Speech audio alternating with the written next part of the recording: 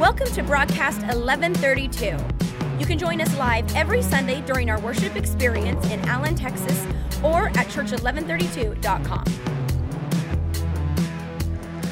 If you got a Bible, go to Luke 10. I'm going to try to jump in this pretty quickly. We got some product, so I'm going to throw some product out. Our first book called Prophetic Evangelism. I've had certain encounters, whether it's been with Satanists or Wiccan or warlocks or otherwise, probably an unusual number. But I would probably say the majority of time, every time I got a witness, and I'd say amazingly enough of those times I got a chance to lead them to the Lord, or I got a chance to see them get delivered in addition to coming to the Lord.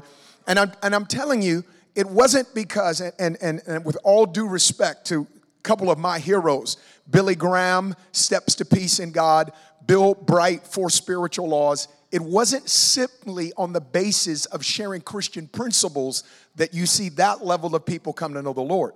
In each of those instances, God gave me inside information. You know, the kind that Martha Stewart went to jail for? No, not that kind. The Lord began to speak to me about his love for them, about what has happened in their life, what he wanted to pull them out of. And each time that I've shared that, it's funny how that just totally leaves them defenseless. I prophesied over a psychic and told her three things that no one else knew about. And she dropped her mouth. This is a psychic who's getting paid for what she's doing. She says to me, "How do you know that?"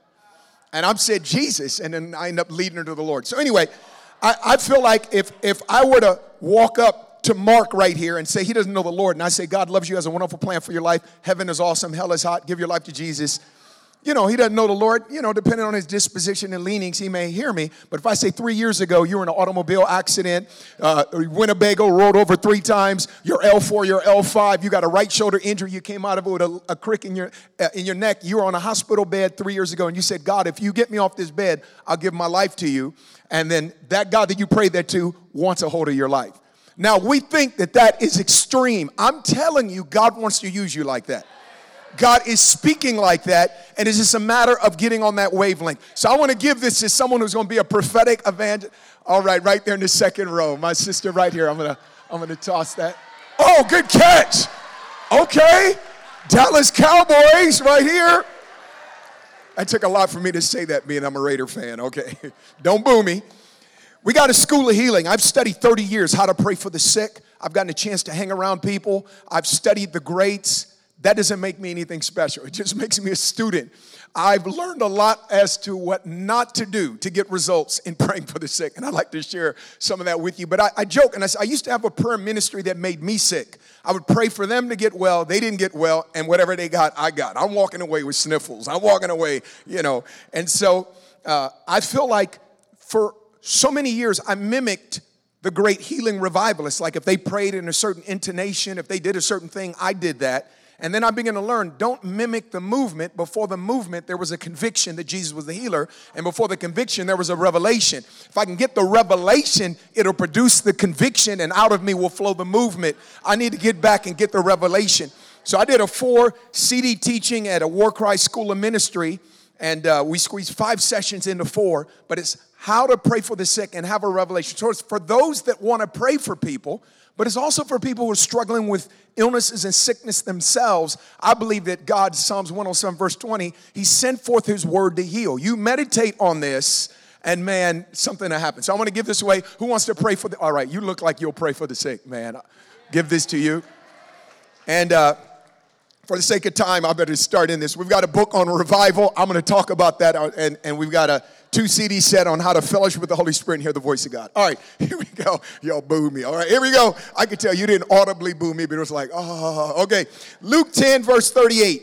It says, "Now it happened that as they went, he," that would be Jesus, "entered a certain village, and a certain woman named Martha welcomed him." Somebody say welcomed him into her house. And she had a sister called Mary who also sat at Jesus' feet and heard his word. But Martha was distracted. Say distracted.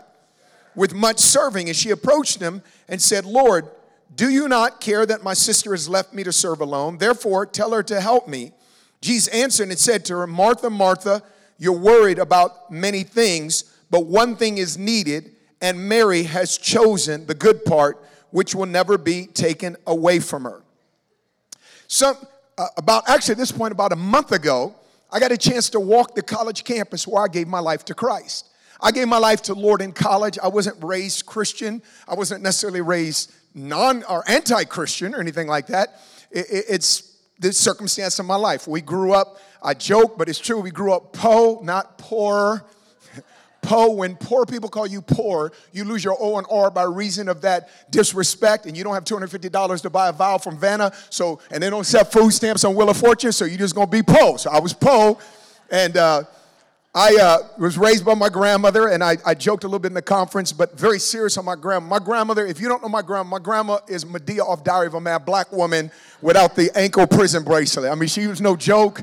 She took discipline very seriously. She was serious. And so she raised me. My dad was not in the picture. And then I met my dad for the first time. My dad and mom met at a nightclub. I was the oops. And my dad wasn't interested at that time in having a son or having a family for that matter. My mom called him up, said, hey, I'm pregnant. And my dad kind of in no uncertain terms let her know that he wasn't interested in that. But my dad came back around when I was 5. So I had a dad between 5 and 9 years of age, probably once a month, twice a month. My dad, a very educated man. He'd get a 10 in the area of education. He had 2 master's degrees. He worked for IBM in Silicon Valley in San Jose, California. He worked on the domestication of a laser beam, but there was no child support, no ownership or anything in that area. But I love my dad. I seriously did. For the time I had him, amazing. There's all of us have our flaws, our weaknesses. But I believe in his heart of hearts, I believe that he loved me. When I was 9 years of age, my dad was shot. It was proven in court it was racially motivated. I've got friends on the police force. I just recently in your city got a chance to be with a guy who lost 5 friends in the Dallas shooting, and we wept together, and that precious brother washed my feet that night, and that was super humbling. I've got family on law enforcement. I absolutely thank God for law enforcement. But in this particular instance, amen, these police officers shot my dad. The guy that pulled the trigger had a background in the KKK. Imagine that. And got a badge, and he shot my dad. So I come home from school, 9 years of age, don't have a father. So my high school years was in massive experimentation. I'm asking something to rescue me from this pain. I'm asking something to fill this hollow place in my heart. And no matter what I threw at it, no matter who held my arm this week, and no matter what went on, there was nothing you could do to drown that level of sorrow. There was nothing you could do that can kind of just whip yourself up or grab a book off the self-help section at Barnes & Noble's that would somehow bridge the gap between this empty place in my heart and the fulfillment that only Christ alone can bring to your life. There was a lawsuit, as there should be, over the unlawful murder of my dad. Today, that'd be multi-million dollars. Then myself and my 2 half-sisters, we got $20,000 apiece, which allowed me to go to a university. It was a private university. University of Pacific, and God had his hand all over that. So I go to this school, and I'm hurting. I'm massive experimentation. I pledged the wildest fraternity I could find. I partied like nonstop, everything. But the only thing I didn't do was drugs because I saw my grandma, and I just made a vow. Wasn't out of any morality. It was just like, I'll never be out of control like that. So I actually got out of Oakland and went through college unsaved and didn't do any drugs. It was crazy. Okay, I don't know why I told you that. I just told you that, all right? I come back from partying, I'm tore up, and I just mean internally. It wouldn't be accurate to say I had suicidal thoughts. I had a strategy, I had a plan, and I was going to carry it out. But in that time, my grandmother went to a little small Pentecostal holiness storefront church in Lake Merritt, where the Golden State Warriors 2 years ago had their ring ceremony in Oakland.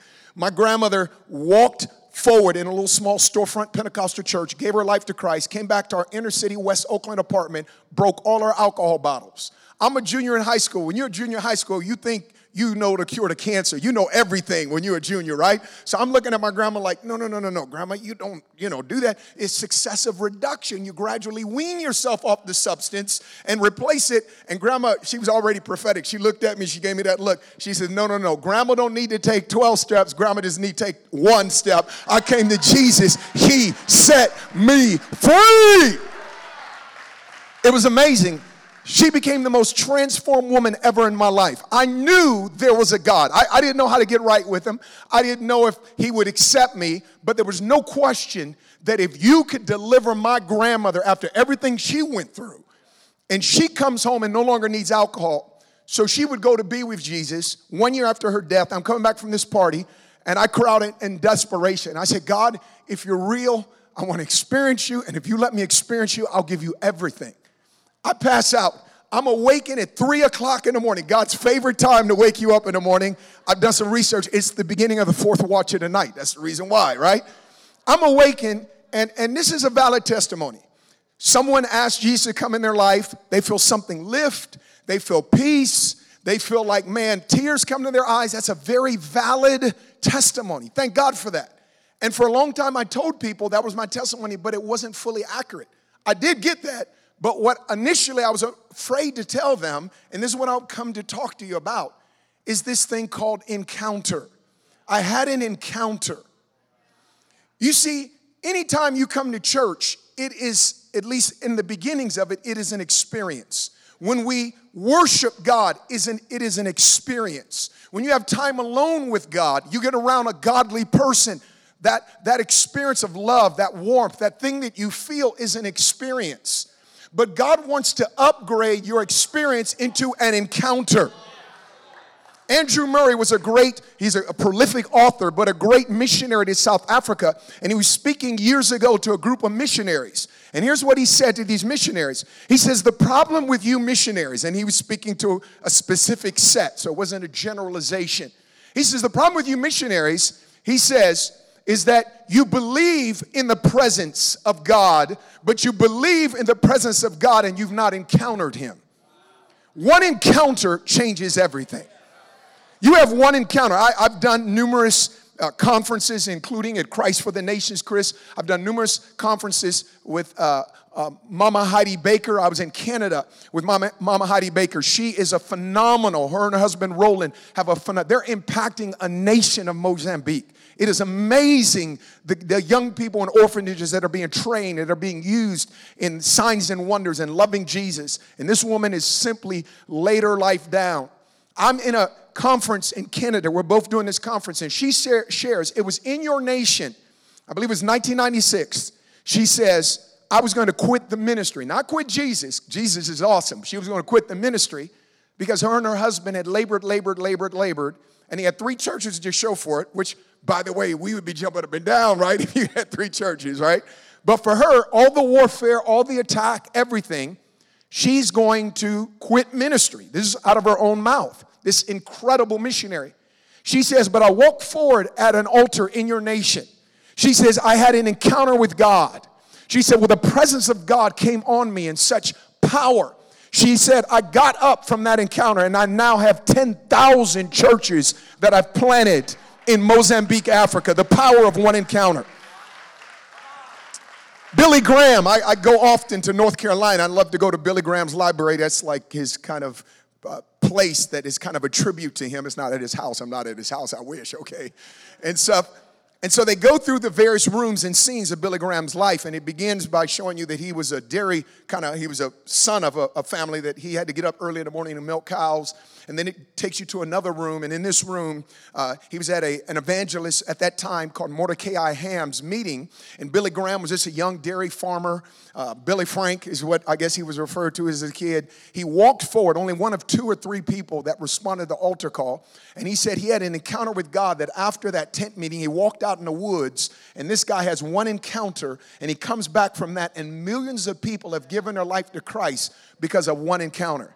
Catherine Coleman, perhaps one of the greatest female evangelists used in signs and wonders. She would be in the Shrine Auditorium in Los Angeles, and this is on film, and she would point in different directions, and people that were deaf, their ears would pop open because Jesus would heal them. She would have a wheelchair section, and in that section, she would graciously and humbly just ask for Jesus to come touch him, and you would see people get up out of their wheelchairs. I've talked to people that were in their meetings, and they said, oh my God, it was so powerful. She was just a red-haired, right? We call him Ginger. Okay, Ginger, that's awesome, right? She was a red-haired, freckle-faced, right, woman from the Midwest, and she described she had one encounter with the love of God, got up out of one encounter, and became one of the greatest miracle evangelist revivalists of our era.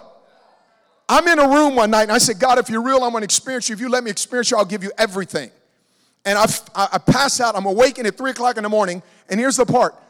I don't just feel goosebumps, peace, something left off me. I look out in my dorm room at the college campus at University Pacific. I see Jesus like I see you. Proof of it is my computer engineering degree is collecting dust on a shelf in my room because God so impacted me. I said no to Intel, which that was very easy to say because I'm saying yes to Jesus. When you say yes to God, it empowers your no to what is good. I'd rather have what is God over what is good. Come on, somebody. People say, what did he look like? It looked like God took the sun out of the sky and dropped him in my room. It was the brightest light. I'm like this right here. I'm blinded, and I hear the audible voice of God. He says several things to me, one of which I'll share with you. And he says to me, actually two. He says to me, I've given you what you've asked for. I now call upon you to give me what you've asked for. And what was that? That was everything. I said, God, if you allow me an experience, I'll give you everything. He gave me more than an experience. He gave me an encounter. And when you encounter God, it's easy to lay everything on the altar. So often we have a modern Christianity where people have not encountered God. I'm a little OCD, and here's my OCD thing. If I get your cell phone or your iPad or whatever, and on the App Store, you got numbers accumulating, meaning you have upgrades you've not clicked on. The OCD kicks into me. I'm clicking to get your upgrades. There's something about me. I want you to have your upgrades. I'll get my upgrade. I want you to get your upgrade. Why? Because upgrades fix the bugs. Upgrades add improvements to whatever the platform is. I feel like the Lord is saying to us, we have upgrades available to us that we've not taken advantage of. We're still running off 2012 Christianity. Come on, somebody. We're still running off our Christianity from 1972 when God says, I got upgrades for you. If the experience of Christianity could change a nation, America would have been changed by now. But what we have is that if the experience doesn't get upgraded to an encounter, it gets downgraded to an event. And if all we have is events don't have the power to get that person off crystal meth, to get crack cocaine out your system, to break alcohol off your grandmother. Come on, somebody. To get you from quit cutting yourself and get suicide out of your system. An event can't do that. And what we need is a group of people, and what the world around us is crying out for is an encounter. Somebody say encounter. One day, Mary and Martha, Martha's probably the older sister. She is the matriarch of the family. She invites Jesus to come to the house. How many of you know that's an admirable thing?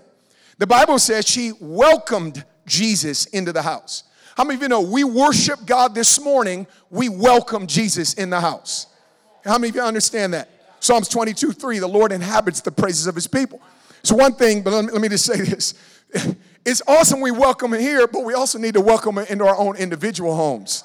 Worship shouldn't just be a one-time-a-week deal, right? It shouldn't just be, we got to have the whole band worshiping, man. I mean, I'm telling you what, we need some folks that will worship God without, come on, the drums, the keyboards, the guitars, and the bass. We just need somebody, you get out there, you get an old spoon and a pot, whatever it is. You just start beating like the old timers. You're going to worship. Nobody's going to stop your praise when you really get worship on you.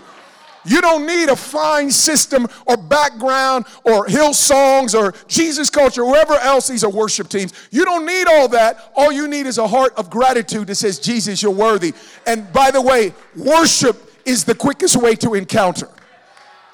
Adoration opens up the encounter realm. The Lord spoke to me, and he said very clearly, and if I had more time to unpack it, I would, but that a massive number of people are going to give their life to Christ in America. And I started looking out at America like you, and I'm going, wow, I wonder how this is going to happen. And the Lord spoke to me, and he says, I'm opening the encounter realm. There was a Fox correspondent reporter that was an avowed atheist. I believe it was Fox Network, but I do remember her name, Kirsten Powers. She all of a sudden went to bed one night, had an encounter where Jesus showed up as she was dreaming. She was served in the Clinton administration. She was awakened one night by Jesus, and Jesus says, I am he. She wakes up radically transformed, gives her life to Christ, begins to write for ministry today. Her other unsaved atheist friends did the Macaulay Culkin off Home Alone 2 look. They were shocked that she got saved.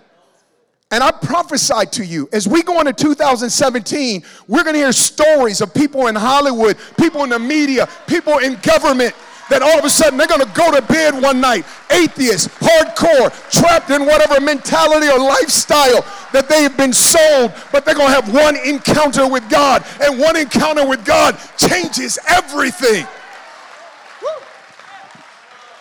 One encounter. Come on, touch somebody, say one encounter, one encounter, one encounter. She welcomed him. Martha welcomed Jesus in the house. But how many of you know it's one thing to welcome Jesus in the house, it's another thing to welcome what Jesus came to do. Martha welcomed Jesus in the house, but the very next thing that we read about Martha, it says, but Martha was distracted. She was distracted. So here's the thing. It's possible to be in the same room as Jesus, but not have room for what Jesus came to do. She's in the same room. Martha's in the same room as Jesus, but because of her mental space, she is not receiving an encounter. This is just an event. You put together a nice dinner. Jesus came. You got a nice event. You got the nicest event going on in the region, but the event could be upgraded into an encounter. This is what Mary would do, but Martha, you're distracted, so all it was for you is an event. The movement conference can't just be an event. It must be upgraded to encounter. Because an encounter, one encounter, changes everything. Martha is distracted, and so she welcomed Jesus in the house. And by the way, after a while, Martha began to become critical of Mary, because the Bible contrasts Martha with her sister Mary. And it says, Mary went and listened at Jesus' feet. Somebody say listened. There were at least two people in the room, three people counting Jesus, of course, two people in addition to Jesus, Mary and Martha, that the narrative of Scripture tells us. We could count that there were two other people in the room with Jesus. But how many of you know only one was really there? We can do a head count and find out how many people are in this room, but only Jesus knows who's really here. If we could do one of them Texas State Trooper radars on your head and we could broadcast up on the screen what you're thinking about, we can find out where you're really at this morning. Put it on somebody's head. I can't believe that brother's in church. He still owes me $200. He tried to swindle me out of that old business deal, right? You clicking on another guy. I can't believe she's wearing it. She's looking over here. I can't believe she's wearing the same dress. She done wore that 6 times this year. She got it from Ross, Dress for Less. You need to get more dress for less. Come on, somebody. You know, you don't know where folks is at in a given moment. It happens to all of us. But if you're hungry for an encounter, you begin to turn and shift, come on, your little satellite dish of whatever it is that you're focusing at, and you begin to lock into Jesus. Because this is a time in which, again, I want to repeat the phrase. The Lord spoke to me, opening the encounter realm. You know the secret of all revival, Saul of Tarsus was killing Christians.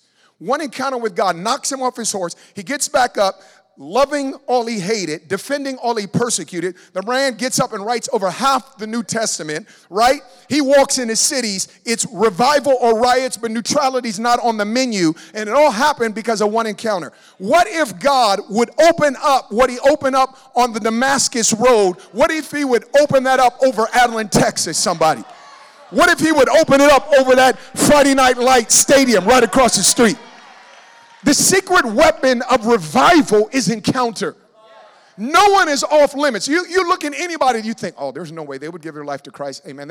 They got this, they got that. They don't need God. They got this. All it is, all of America, all of humanity is craving for one encounter with God, where the love of God, the peace that passes all understanding, splashes down on your soul that's been drenched, and all of a sudden it shifts everything. Martha's in the room. She starts getting mad at Mary. I begin to see this in churches where all of a sudden people who are really going after God, people that are getting lit for Jesus, that there are other people that have sat back and they're there at the Christian event, but they're not trying to upgrade it to an encounter. The experience downgrades to an event instead of upgrades to an encounter, and then they become critical. Martha starts criticizing, hey, Jesus, do something about Mary. She doesn't care. I'm back in the kitchen doing all this work, and Mary's in there. And this is what I love. When you are a Christian encountering God, Mary didn't have to defend herself. Jesus did. Martha, Martha. Come on, somebody. By the way, when Jesus say your name twice, you in trouble. Simon, Simon. Come on, Peter, Peter. Come on, Saul, Saul. Right? Martha, Martha. He becomes your defense. There was a tradition in that day, an understanding that if you invited someone in your house, you would prepare food for them. So here it is. Martha is divided between the tradition that she's got to prepare the meal. So here's tradition and here's encounter. I wonder how many Christians are somehow in the crosshairs and they're divided between old tradition of just, I'm going to go through the motions. I'm just going to do this thing by rote. Amen. I'm on autopilot. This is what I do. I'm going to appease a little more guilt off me. I'm going to come to church Sunday or whatever else. And they're divided between tradition. The Bible says she was distracted. I believe there are people that maybe you're visiting and this is new for you. And I feel like there can be so many distractions that can pull you away. But let me tell you what, when it came down to it, when I'm ready to kill myself, the flashback was of my grandmother, that there was a power. And somehow between the tradition, my tradition was partying, okay? My tradition was, that was my tradition. And I'm torn between my tradition or coming to the feet of Jesus, and all of a sudden something just broke, and I recognize I done did this, and if this was the answer, it should have answered by now. Come on, somebody. If this was the solution, I should have something solved in my life at this point. But no, this isn't working right here, okay? And so I'm getting to Jesus' feet. I believe that all across America, there are people that are coming to Jesus' feet. Now, here we go. Just a couple more, and you guys are doing so good. Come on, just tell somebody, say, you're with them today. You're with them today. Come on, tell them that. You're with them. How important is an encounter? An encounter can turn a realization into a manifestation. You can realize God's love, but when you have an encounter, it manifests. You can realize God's good, but when you encounter it, it manifests. There's so many people that have good thoughts, but all of a sudden, it can shift where it's not just a thought for you. It becomes an encounter for you. Now, quickly, we don't have time to fully read it, but trust me on this. In John 11, here is the next scene. The next scene that we have is that Jesus comes, Martha's distracted, Mary comes, she's at the feet. So there's a contrast between Mary's listening at Jesus' feet and Martha's laboring. Now, follow me. Martha chose the laboring over the listening. If I can be honest with you, I'm a little bit more by nature. I'm probably more of a Martha than a Mary, but God's been speaking to me that in what is necessitated in this next move is that we get alone with Jesus and we have encounters with God. That an encounter is what you're missing. If you feel stale in your Christian walk, you feel like you've kind of come to church but you've never committed, I submit to you, perhaps the missing ingredient is one encounter. She's laboring. She chose laboring over listening. It's like, Martha, girl, you could have fixed the meal before he came and just go ahead and get at his feet, or just say, you know, the meal can get cold. I got a better meal sitting on my couch right now. I need to go get at the Jesus meal here, and we'll let the whatever that stuff you eating, man, we'll get that later, man. We need to go over and get at Jesus' feet. John 11, between Luke 10, John 11, they have a brother by the name of Lazarus. And he's pretty famous, Lazarus, because when you come back from the dead, people have a tendency to remember you, okay? He dies. John 11, they both come, Mary and Martha. Martha first, Mary. They both come to Jesus. And they said to him, they come to Jesus because their brother died, so they're coming on behalf of the brother. And Martha comes first. And she says, Master, Master. She says, your servant Lazarus has died, and had you been there, you know what I'm saying? You sense a little, passive-aggressive, a little bit of guilt trip there. Like, I'm going to acknowledge you, Lord, but at the same time, had you been there. A little bit later in the day, Mary comes, and Mary says the exact same thing. In fact, I looked it up in the original. There's no distinction between what they said. See, if you don't get it, you're not going to get what I'm about to break down to you. Martha comes first, says, Master, Master, Lord, Lord, your servant, Lazarus has died. Had you been here, And then Mary comes. She says the exact same thing. But let's go back. You guys with me, right? Okay. When Martha says it, she gets a lecture. I am the resurrection and the life, and goes on and on and on. When Mary says it, Jesus goes on to say, where have you laid him? Martha gets a lecture, Mary gets a Lazarus. So here is my question. What type of Christianity will it take to pull a resurrection out of Jesus? What type of Christianity? Because Lazarus is Dallas, Texas, and the greater Dallas area. Lazarus is Cleveland, Ohio. It's San Francisco, California. It's New York. It's Los Angeles. What brand of Christianity in North America is Jesus looking to partner with to bring a resurrection? Because what I'm saying is, the encounter changes everything for you, but let me tell you what, when you get your encounter later on, you can pull a resurrection out of somebody. What's the difference between the two? And this is where I'm going to close. I really am. What's the difference between the two? Well, we know this. Martha labored, says she was distracted, but she labored. Mary listened. I looked up the word listen. Are you ready for this? We're almost done. Listen means to give rapt attention, R-A-P-T, rapt attention. What it means is that if you want to get an encounter with God, you got to focus on Jesus. Jesus has to become your obsession. He's got to become your focus. See, Martha was distracted. By definition, remember, we're looking at the word listen. Mary listened to Jesus. Martha's distracted, laboring in the kitchen. She's laboring, Mary's listening. Martha's laboring, Mary's listening. It means to give rapt attention. And what I say to you is that we've got to make Jesus our focus again. There's so many things in this generation pulling at you. There's so many things that's pulling. I mean, the social media, man, you walk past, you'll see families at restaurants. Everybody got their cell phone out, man. And I'm like, hey, y'all get some time together, man. This is precious. You may not have that person across the counter from you 25 years from now, wherever. Man, get time. And I think how much more are we distracted from Jesus? Says she give rapt attention. That's a whole sermon right there. But the second shade of the meaning is amazing. The word listen, Mary listen, means to give rapt attention, but second of all, it means to absorb. Absorb. When Mary was there, she wasn't just listening. She's getting an impartation. She said, I'm not there just to hear a good word, man. I'm telling you what, and Pastor Dustin, you preach as good as anybody ever heard, but I'm going to tell you, Pastor, I'm not here just to hear and listen to a good word. I'm going to absorb. In fact, you might invite somebody in here, which I don't think Pastor Dustin would, and they don't preach as good as you, and they're all right, but that's okay. I'm still going to give my impartation. Come on, you may not be able to preach like this person or that person, but I'm so hungry, it doesn't matter. You may not be singing my favorite worship song. That's okay. We may not be singing oceans. We may be singing waves, but come on, I'm going to get me some Holy Ghost outpouring in the midst of whatever we're singing. When you're hungry for God and you come to absorb, the word there is a picture of taking a dry sponge and putting it in water and pulling that thing out. And I believe that there are people here that I've come to absorb. I'm absorbing. You don't know it. I'm receiving. I'm getting something. And here's what I submit to you. What Mary absorbed in that room was exactly what she would need. See, what God wants from you, he first comes to bring to you.